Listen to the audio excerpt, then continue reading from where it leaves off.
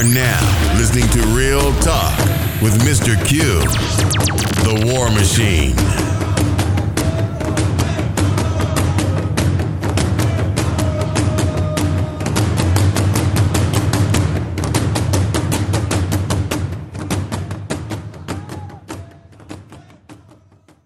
Welcome back, everyone, to another episode of Real Talk. I'm your host, Mr. Q, the War Machine.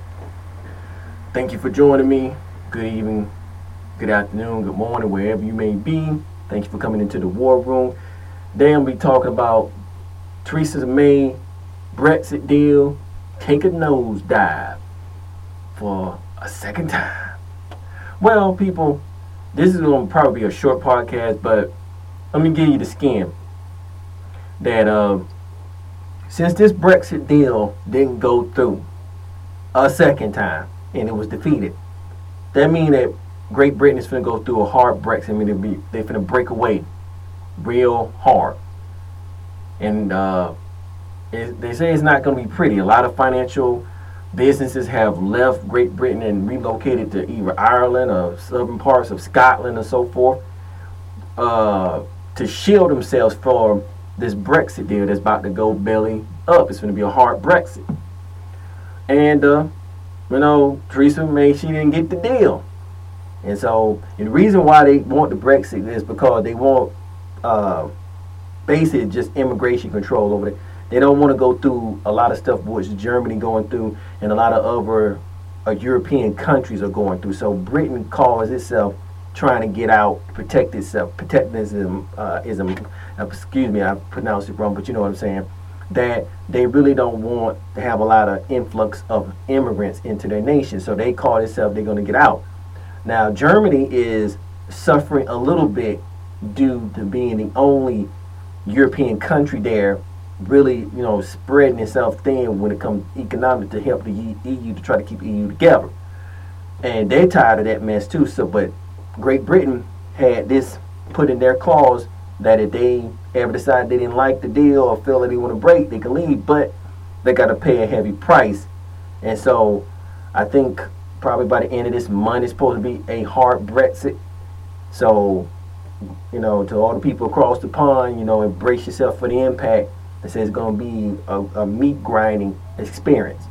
I don't know.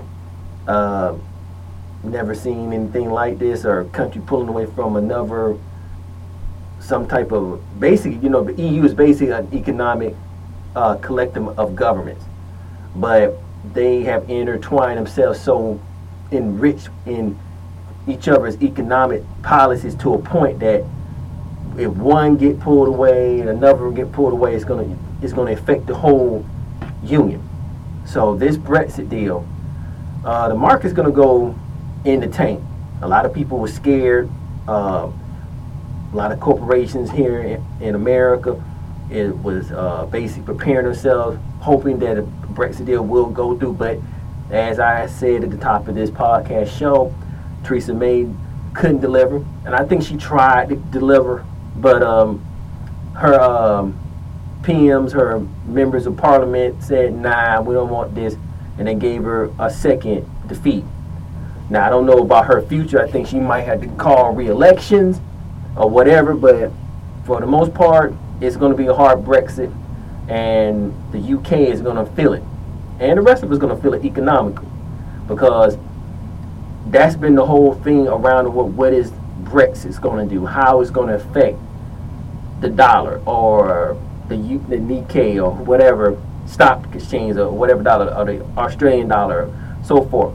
So this deal not going through is going to have a wide range of ripple effects across all time zones, and everybody going to feel it. So those who got money in the stock market, those like you myself, we're going to feel it in other ways, but major companies that try to do everything to safeguard themselves from this economic wave of hitting, they're going to feel it. But I had to bring that to you people, that, yep, Brexit deal went down. Sorry, people. Sorry, my UK fans that's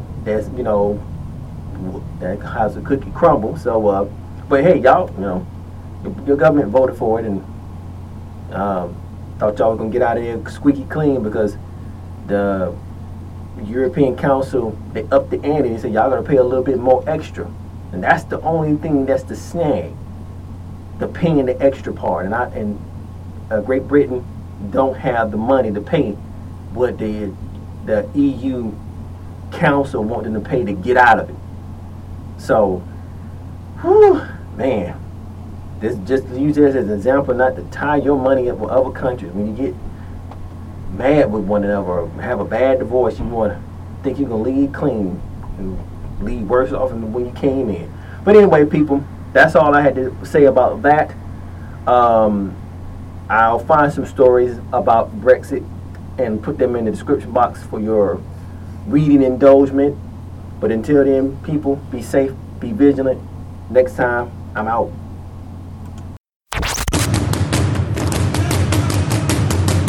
This was The War Machine.